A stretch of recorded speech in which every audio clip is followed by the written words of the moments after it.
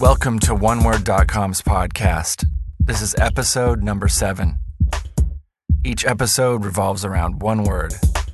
Today's word is guitar.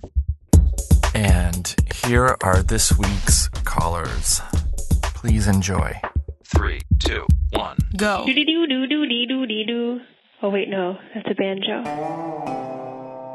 I was hooked when I was 8 years old. Started playing guitar. It was a sweet ecstasy. My grandfather left me his guitar after he died. I brought it out to California with me. I actually have a guitar, and its case looks kind of cool, but the guitar inside of it's kind of crappy. But I have bumper stickers all over it, and bumper stickers, are like my own personal minivan. It's like a high. Light up with syringe. He holds his guitar like a woman. I always wish I could play the guitar. I can pretend to play. I look really good pretending to play. The strings on a guitar are a lot like the strings on a piano. The first instrument I played was piano. It was what I actually took lessons for when I was a kid. I played the piano since I was little. My mom made me take lessons, actually.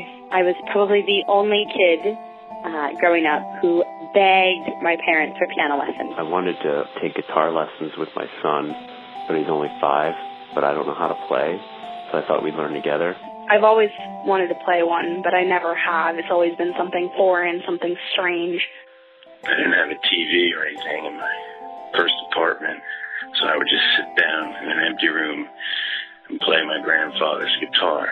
Everyone's like, oh, look, they have a cool guitar. They can play guitar. Awesome. Some of my best memories are just sitting outside with some of Nashville's greatest musicians, with them just playing a guitar. It's so awesome. Someone just gets up there and makes it look so easy. I like that it looks easy. I don't like the work that goes into it. Because there's a huge difference between knowing how to play the guitar and being able to play the guitar. A baby putting his face against the guitar, feeling the vibration. I dated a woman once who played bass guitar. She always wore these giant sunglasses and sort of had this very laid-back, cool attitude, and was a compulsive chain smoker, and she would just sit in the sun and strum her bass guitar. It's pretty badass when rock and roll musicians bust their guitars like they don't have a care in the world. Like, oh, I'll just get another one of these, no big deal.